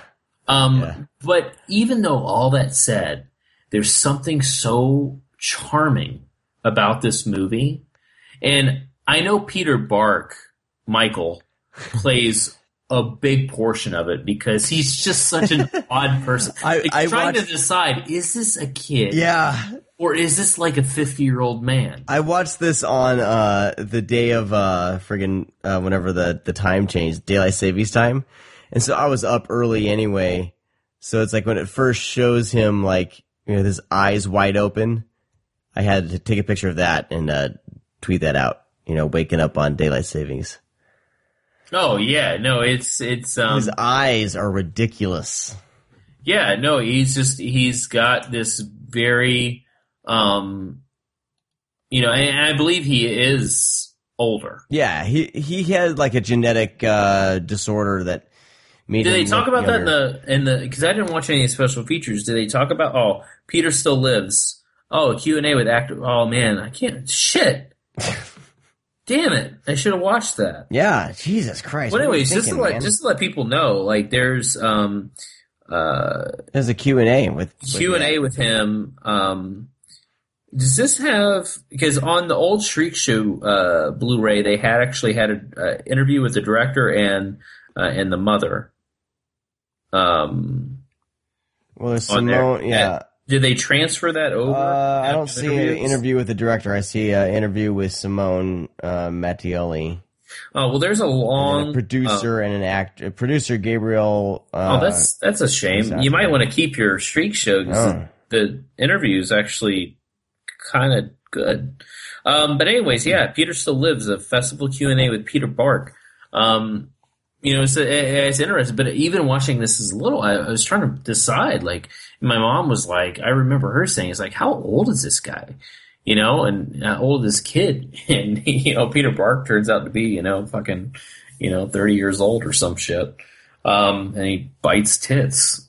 I don't think they would let a kid go that far. That's what I wanted there's to be, rules. is I wanted to be him. But it's not even the tit biting scene, which is obviously what a lot of the movie's known for, is just that one scene where he bites his mom's breast. But there's this very weird, incestuous relationship, between the mom and like the mom's getting banged down, and the kid's like, "Hey, Mom, what's going on? Let me see you." Yeah. And she's like kind of stripping down in front of her son and shit. And I'm like, this movie's crazy. It's just so off the wall. But like I said, there's just something so charming about the film that you just, you don't want to look away. You're engaged in the entire film. Mm-hmm. It's fun. It's funny. It's gory. It has some weird themes. It has a big incest theme that's super odd. But it also is like, you just can't help but laugh and have a good time with it, which is weird to say. Yeah, I had a lot more fun with this than I did with Dr. Butcher MD, and I kind of like, what?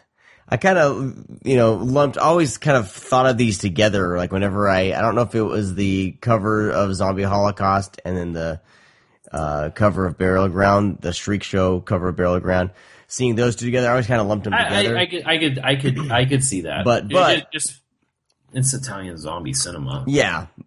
But this has like I don't know. There's something a little more odd about it, and I had more fun with Burial Ground. I still, Dr. Butcher MD is still on the list of enjoyable, batshit crazy Italian. Which is funny that you mentioned that again, because zombie flicks. Because the fucking Dr. Butcher MD is filmed in the same area as Zombie. Yeah, no, they're all like has some of the same sets. Yeah, they all owe Zombie a hell of a lot, but then Zombie owes Romero a lot. You know what I mean? It's just funny how all of these kind of owe each other, and that's why I said it's like one big fucking incest family. Yeah. Oh, maybe that's the point the director was trying to do. He was making a commentary on the incestuous relationship with Italian directors and George Romero's Night of the Living Dead. I'm really liking this right now. I like this. I like where you're going. I think that's it. I think there's a message. Burial Ground is a message movie. This is where I just start getting boners. And this isn't like my big fear boner thing, or I just get a boner. Yeah. So thank you. You're welcome.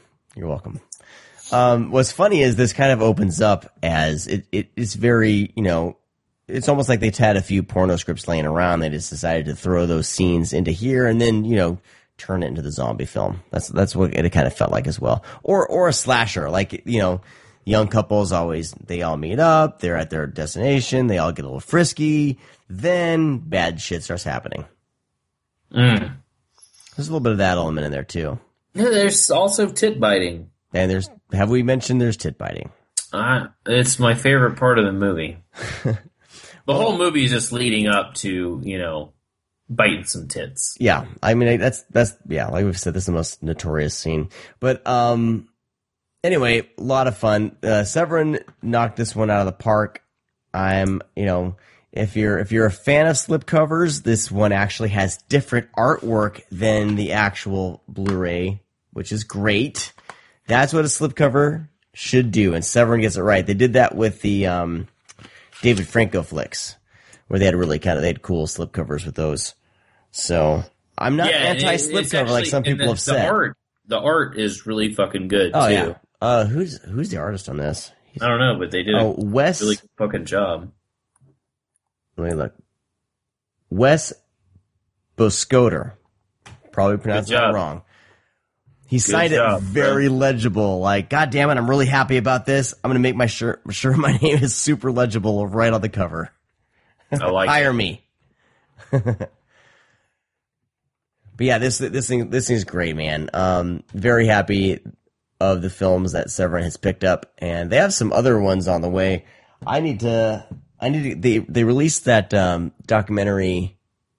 Oh shit, what's it called? Murder in America, is that right? Where's that? Killing in America. I need to watch that. I'm gonna watch that and report back next show, because Severin has some really badass stuff coming out, and that I really wanted to start highlighting more. But Burial Ground, I think, is a full-on recommendation from us. Oh yeah, I mean, if you haven't, I know that there's probably a lot of people that aren't the biggest fans of Italian cinema. Just through kind of its history, but I really think there's a lot in this one to this is one of the enjoyable ones. Yeah, there's a lot here. If you're a fan of batshit, movies, there's a ton to enjoy in Burial Ground for sure. It's not like a serious great film, but goddamn, it's entertaining as hell. Yeah. And you said that there's an interview that's on the Shriek show that's not on here, huh? From the looks of it, I mean, I haven't dug into the special features because I basically called myself out on it. There's an interview with the lady that plays the mother and the director, and it's actually pretty good because they know at that point their film is like this cult classic, and they just kind of talk about it, so it's pretty cool. But cool. Anyways, Rick, I'm trying to see who the actress was. Who was the mother? Oh, Evelyn, right? Anyway, because there's an interview with Mariangela Giordano, who plays Evelyn. That's who is the mom. So maybe it might be that. And it's with the producer, not with the director. So I don't know. Oh. Double check your shit. I need you to relax. I'm relaxed. All right. Moving along. Let's jump into some stream screams. Oh, yeah. Nate, wake up! There's something very important I forgot to tell you. Don't fucking scream at me! If you scream, I'll break your neck. Don't scream, miss. Don't scream. All right, well, this is kind of perfect timing for this because, Thanksgiving, by the time you guys listen to this, Thanksgiving will be upon us. By the time this gets into your guys' podcast feeds, you'll either be on Thanksgiving, ignoring your family and listening to our podcast, which I don't recommend. Go spend some time with your family. Or you're listening to the weekend after Thanksgiving. And and all of us around this time, we all start trying to find the Christmas horror films that we, watch every year or trying to find some new ones. I'm always on the lookout for at least a couple I haven't seen. And I'd always heard people talk about 2007's P2. Angela, are you okay? I didn't mean to scare you. What happened to my clothes? Yeah. What do you want? I've seen you drive out of here so many times. It's strange being with you. It's great, actually.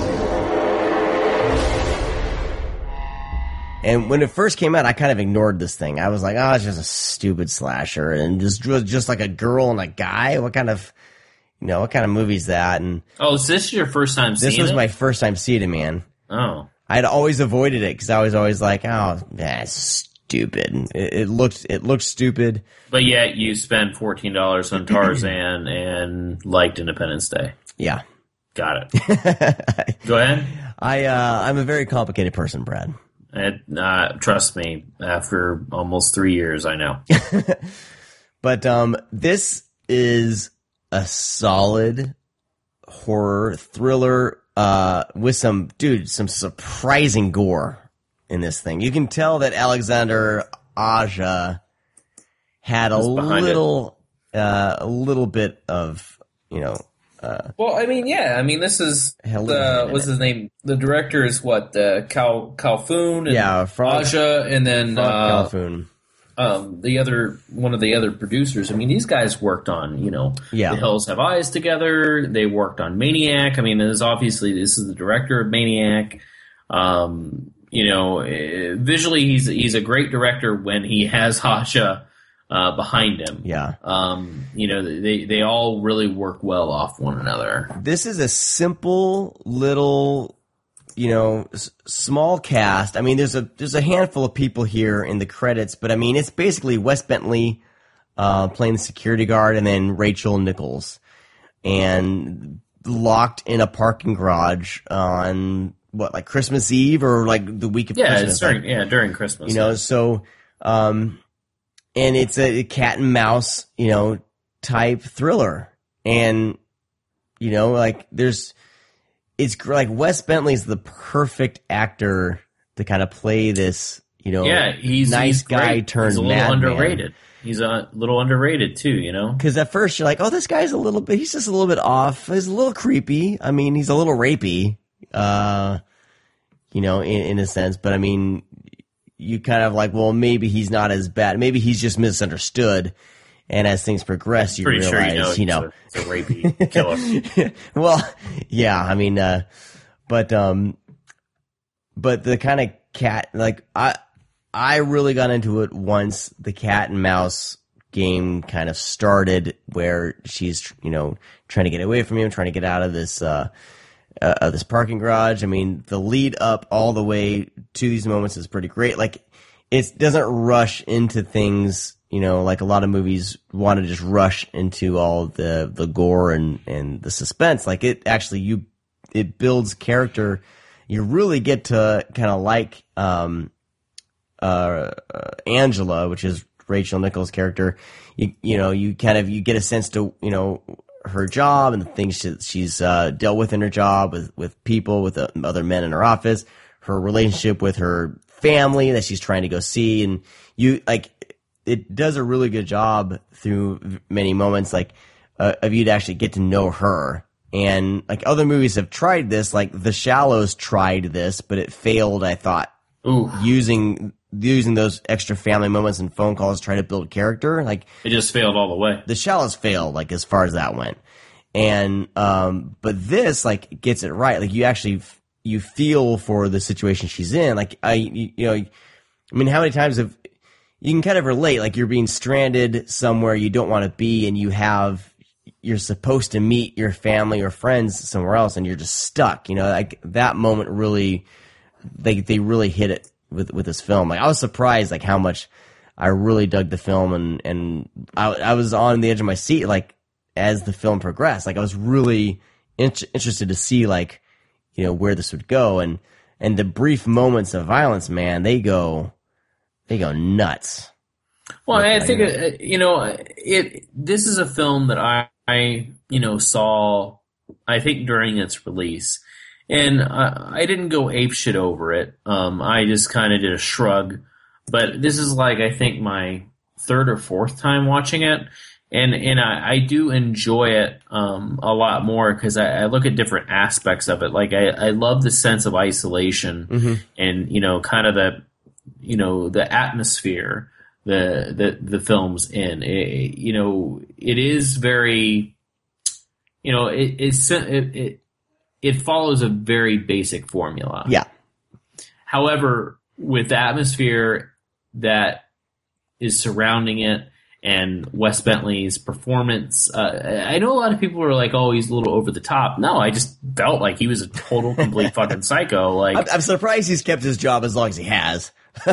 Yeah, I don't look at it as, you know, him, like, you know, being some weirdo. I just look at it as like, man, this guy's, you know, obviously a decent actor and, like, you know, really knows how to be creepy, but also, you know, kind of charming at the same time in a way. Like, he, like you said, he's kind of like maybe misunderstood.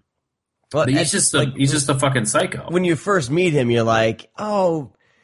Because I went to this movie knowing nothing. Like, I you know, and I was just like, well, you know, I'm always weird. Like, I don't want to get into, you know, any too deep on anything in case there's people who haven't listened. But I mean, you know, you want to you kind of want to give him the benefit of the doubt when you first meet him, you know. Right. And yeah, he plays it off so well. At least for a while, you're kind of maybe guessing, but they let you know pretty quick. Yeah. No, I mean, I think, you know, you obviously know where the movie's going to go. It's only them. You know, it's just, like I said, it's just the way it's presented is pretty cool. Yeah. So definitely watch it. I mean, if you're a fan of Aja and, you know, Calhoun, who's done, you know, a handful of decent films. Well, I guess he made a movie called, like, I Live or something like that. And it wasn't that great. I never watched that. The director? Yeah, I never watched that Cuba Gooding Jr. film that he made. But I think he's doing the new Amityville movie. Is that right? Yeah. Yeah, so we'll see how that kind of turns out. I love the Amityville story, so I'm excited to, you know, see that on the big screen again. But yeah, I think both of those guys are, you know, well, the trio, they're, you know, they work well off one another. They do a great job, so I'm kind of excited to see what they see. Because I love Maniac. and I love the atmosphere that Maniac has, the hardcore gore it has. So after actually Maniac came out, I've seen P2 twice, and I enjoy it more. I think after watching Maniac, because I can see kind of the stuff that they were kind of going for with P2. Mm-hmm. So yeah, it's cool. Like it's funny because like at first I thought when I saw the trailer, or whatever, that they were being kind of exploitive, like with her like wearing the dress. You know what I mean? Yeah. And but as I watched it, it kind of I got the context of why she's wearing that low cut dress and everything. But at first I thought it was just going to be some stupid, exploitive type slasher, basically. And that from the poster, from the trailer, that's kind of what I guess expected, and that's why I never really, gave it a shot. I just thought it was just going to be a stupid slasher, but yeah, it's more than that, man. It's very tense. It's very, I wouldn't say it's like, it's not very Hitchcockian. It kind of sort of is. It's just but it's just a simple setup. Yeah, it's a simple setup with a decent execution. This came out on HD DVD. Yeah. Back when all that was going down. It never came out on US Blu-ray. I believe it is on a couple, like the UK Blu-ray is out of print, so super expensive. And I think that there is either Italian or Spanish Blu-ray that is available on. But I found because I really wanted to watch it, but I did find it on Vudu, Vudu.com. For $7.99. Yeah, super cheap, and it's HD. It looks great. And you can also watch. You can also watch it free with ads. Oh shit! There you go. If you, that's one of their free with ads movies. Oh, nice. So there you go. It's free. You have no complaints. Yeah, definitely give it a watch. Especially add it to your Christmas horror viewing list. I doubt you'll be disappointed. Yeah. So good stuff, man. All right, moving along. Let's jump into our man. We haven't done this in a while. VHS. Oh my god. Vicky. Well, here we are at last. Right where we ought to be. Video. Oh my god!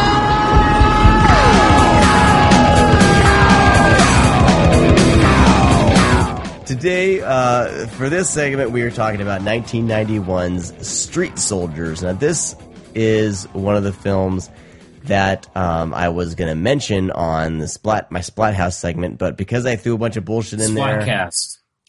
Yeah, I'm never going to live that down. But because I tried to get all crazy and technical and add, fun clips and stuff like that into my segment, it got cut. But this was directed by Lee Harry. He directed Silent Night, Deadly Night 2. Garbage Day.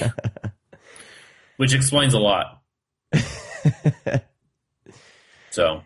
Yeah. This is the thing that caught me when I was kind of going through and finding movies that I would talk about and recommend. This was one I hadn't seen, and I played the trailer and I saw that, I love late 80s, early 90s street gangs and how they're portrayed. And I don't know if this goes back all the way. I remember in the late 80s in one of the Transformers cartoons, there was a New York one where it was in New York, and there was one of the Transformers was a breakdancer, he was into breakdancing. There's breakdancing gangs and stuff like that. And I don't know where I'm going with this, but I've always liked that dynamic, right, of the late 80s, early 90s, like street gang stuff. Kind of over the top outfits, you know what I mean? Just a little bit too much going on with their outfits. So I saw the trailer for this, and I was like, oh shit, I haven't seen this. This looks right up my alley. Just goofy action flick. And I saw that it was directed by Lee Harry, who had directed by Silent Night, Deadly Night 2. So I was like, I better check this out. So I watched it, and then, Brad, I let you know that we should do this for the VHS Oh My God segment. I thought we agreed there would be no violence while I was away. We agreed that Random Acts could splinter our little group and make it seem as as if no one was in control. And we all know who's in control. Don't we? Chris, what the hell are you doing here? Thanks, Spider. It's nice to be back. Yeah, and this was a first time for me, so I didn't know really what to expect. I can't believe you hadn't never seen even heard of it. Oh my God. I've never even heard of it. So basically, this leader of a gang gets out of prison. He learns that his girlfriend, ex-girlfriend, digs a guy who's in a rival gang, and shit goes down. It's kind of like a cheap ass Warriors in a way. Yeah. It's just we have the character, of course, Priest, who is 100% over the top. He's absolutely ridiculous. He's talking like this the whole movie. Yeah, dude, this guy had probably fucking sore throat all the fucking time. But such a great, great lead villain. Over the top dialogue. There's one sequence where he has the girl and he's holding her by her throat and he says, "I hope you have Blue Cross, bitch." And I'm like, wait a second. What? Are you gonna hurt her? Priest, relax. But, I mean, he's just so over the top because, as soon as he, gets out of prison, they hand him, brass knuckles and a knife. He's like, let's go get these motherfuckers. Isn't that when he gives the guy, one of his little henchmen, a gift of a cobra? Yeah, and the fake cobra. Well, here's the thing, is that, yes, obviously it's fake. But I thought it was a fake cobra in the movie. I thought, obviously it's a fake cobra because they're gonna hold real cobra to their face. But I was like, oh, but maybe that's the guy's deal. Maybe it really was a fake cobra. Because when he opens up the box, it pops up like one of those gag snake gifts. You ever have one of those things where you pull open a box and the fake snake comes out and gets you, and you open it up, and I was like, oh, this guy has a sense of humor. But no, that's supposed to be a real snake. It's supposed to be a real snake. And I didn't get that until kind of the end of the movie. When he tries to use it as a weapon, basically. Yeah, and the fucking snake, he just chops it in half and it fucking dies. And I'm like, oh my God, I had no idea that was supposed to be a real snake. I thought it was just kind of a gag. But it was 100% for reals. Yeah. But, I liked it because it's one of those, action movies that's just so silly and charming, and you just have a really good time with it. It's almost one of those things that the more you watch it, the more you have fun with it, because then you can kind of pick up on all kind of the goofy shit they do. There's one part where they're running from the rival gang that Priest is running, and they're kind of out in the middle of the street, and they're running up these stairs to a bridge. And so the gang's rushing up after these three guys, and for some reason there's just a really tall cardboard box in the corner of the steps, and they throw that cardboard box down the steps, and it just hits all the bad guys. And these bad guys are falling backwards, they're falling down the steps, and it's literally just an empty box that's no bigger than probably taller than their waist. Yeah. But this thing is knocking people down, man. But it's just goofy shit like that. It just makes me laugh, and I can really have fun with films like this. Oh yeah, isn't the gang, the Tigers, aren't they supposed to be in high school, or at least because they call them school? Schoolies. Yeah. Because the whole point is you're getting hassled by a bunch of schoolies. Because he's taking this guy's ex-girlfriend to the dance. To play Batman. I know. The guy that plays Priest would have been a good Batman, but he's like, hey, they're on our turf. Yeah. You're getting schooled by a bunch of schoolies out there. I'm going to show them who's boss. They got my bitch. And it's like, dude, Batman. Dude, see, right now I can barely talk. You're hurting my throat just thinking about it. Just hearing you is I'm like, Priest probably never worked again because he probably became, he couldn't speak. He did a lot of TV. It looks like a lot of just bad TV. He was in How I Met Your Mother. Oh my God. He's in a movie called Bermuda Tentacles from 2014. That sounds amazing. I guarantee that was I hope that he sci-fi. But I'm hoping that he plays Priest in every movie. He's in a movie called Roach. There's exclamation points after and exclamation points after Roach. Ever do that again. There's a movie called Selfie Shootout, and the S in selfie is a dollar sign.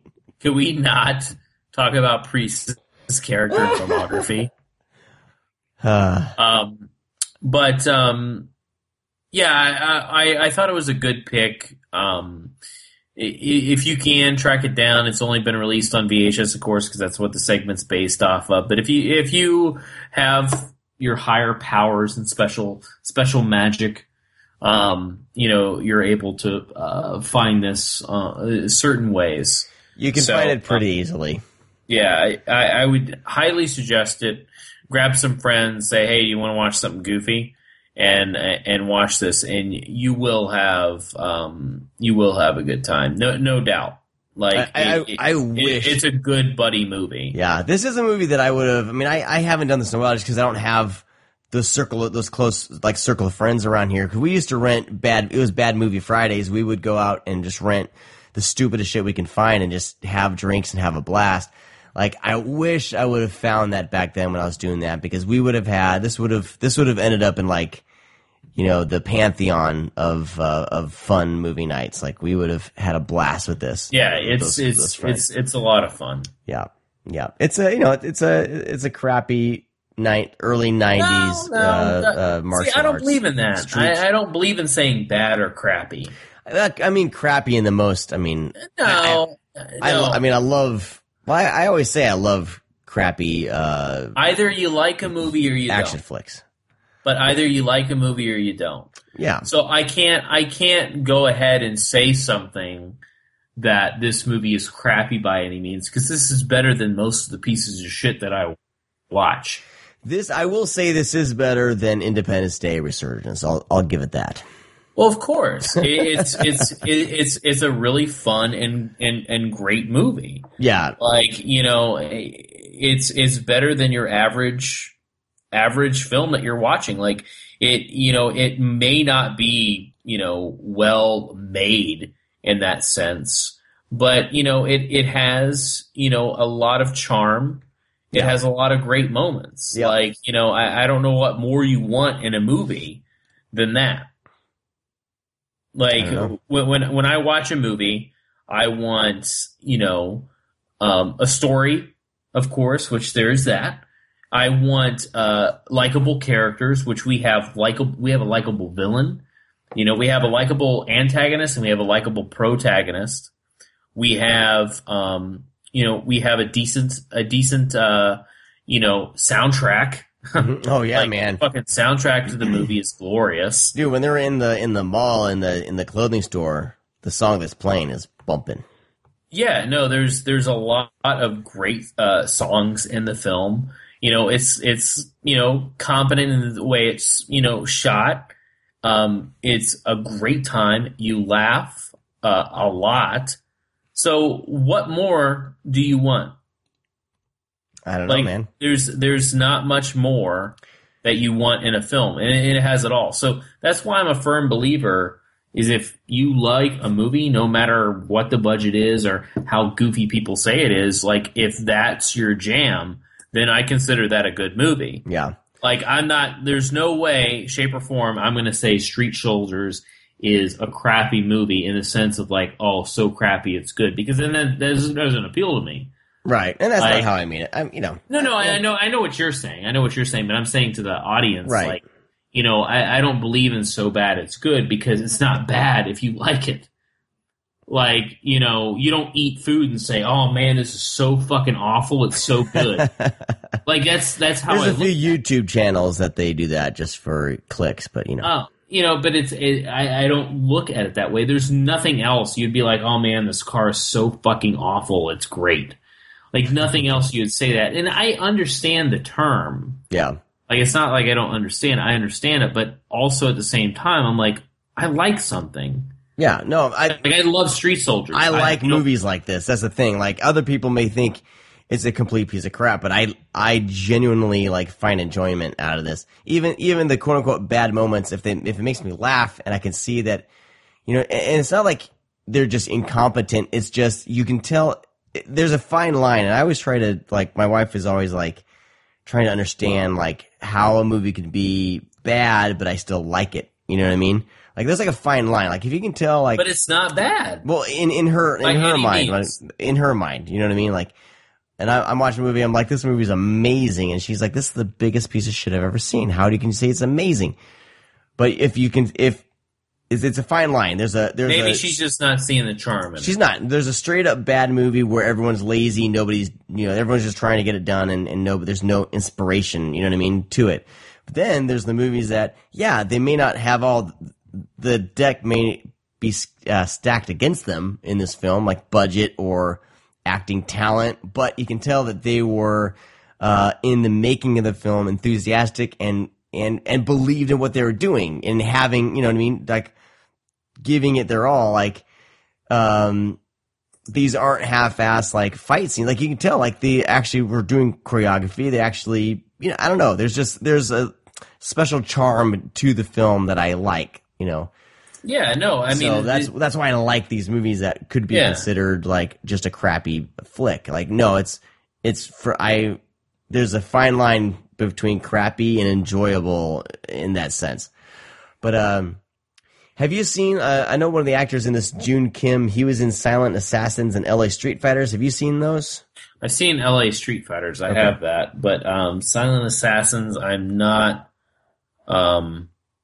I don't recall. I mean, the poster looks amazing. But that doesn't mean that I haven't seen it. It's a guy and a gal. A lot of those movies run together for me. Well, it's your basic action flick like poster, a guy and a gal in the forefront holding guns, but there's silhouettes of ninjas in back of them.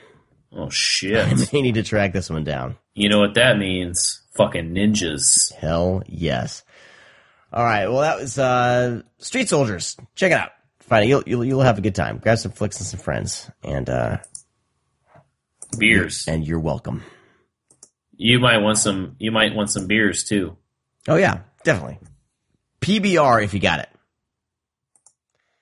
These types of movies, I feel like you just need to drink crappy beer and just really let it all sink in. Let it really sink in. I like it. I don't know. I was watching, oh gosh, what movie is that? It's a New Year's flick with Chuck Norris. Oh god, or it could be a Christmas flick. Damn it. Whoa, Christmas with Chuck Norris? Yeah, I think it's more New Year's, but he rescues everyone, and of course, as they're getting on the plane after he rescues everyone, they're like throwing Bud Lights or Budweisers all around to everyone in the plane. Yeah, they're celebrating with Budweiser. Oh, Invasion USA. Of course. They're going to have I haven't seen Budweiser. Dude, Invasion USA. That makes sense. Makes awesome. sense it's Budweiser. All right. Well, that's going to do it for this week's podcast, man. I had a great time. We didn't do a 3-hour friggin' gag your ears with, crazy talk. Hey, I think people would still love it. I think so too. We want to thank all of you guys for listening. Like we said earlier, if you want to support the show, buy some enamel pins, throw us a tip via PayPal on the donate link over at thescreamcast.com, or just support our sponsors, Coffee Shop of Horrors, Grindhouse Video, who by the time you hear this, you may only have like a day or two left in his Arrow sale. Jump on that before you lose your chance. And all of our other sponsors, of course, Vinegar Syndrome, and I'm waiting for the internet to load. Damn you. Well, Coffee Shop of Horrors, Grindhouse Video, Vinegar Syndrome. Yeah. And of course, music by Wolfmen of Mars. Buy all their music. They have a new album out. They've been releasing music like crazy this year. Have you noticed that? I feel like they've released like 3 albums. Yeah. I mean, they may need to relax. Settle down. I'm trying to find their newest one right now. The Witch, the Goat, and the Malevolent Spirit. Ooh. I think that's the newest one. Or is Warp Suburbium their newest one? I can't keep up. I think Warp Suburbium actually is their newest. I don't know. They got a bunch of shit over their Bandcamp, wolfmenofmars.bandcamp.com. Also, art by Kevin Spencer. Check out his stuff. All this is available over at thescreamcast.com/sponsors. You can find all of our social media links over there as well. And hope you guys all had a fantastic Thanksgiving. We have some special treats in store for you in December. We're gonna do a mega Vinegar Syndrome episode, and we got to do our end of year picks before the year ends. Oh yeah! So that's what we got on the table for December. We'll talk to all of you guys next time. Bye bye. See ya. Oh, don't tell me you're leaving. The party's just begun.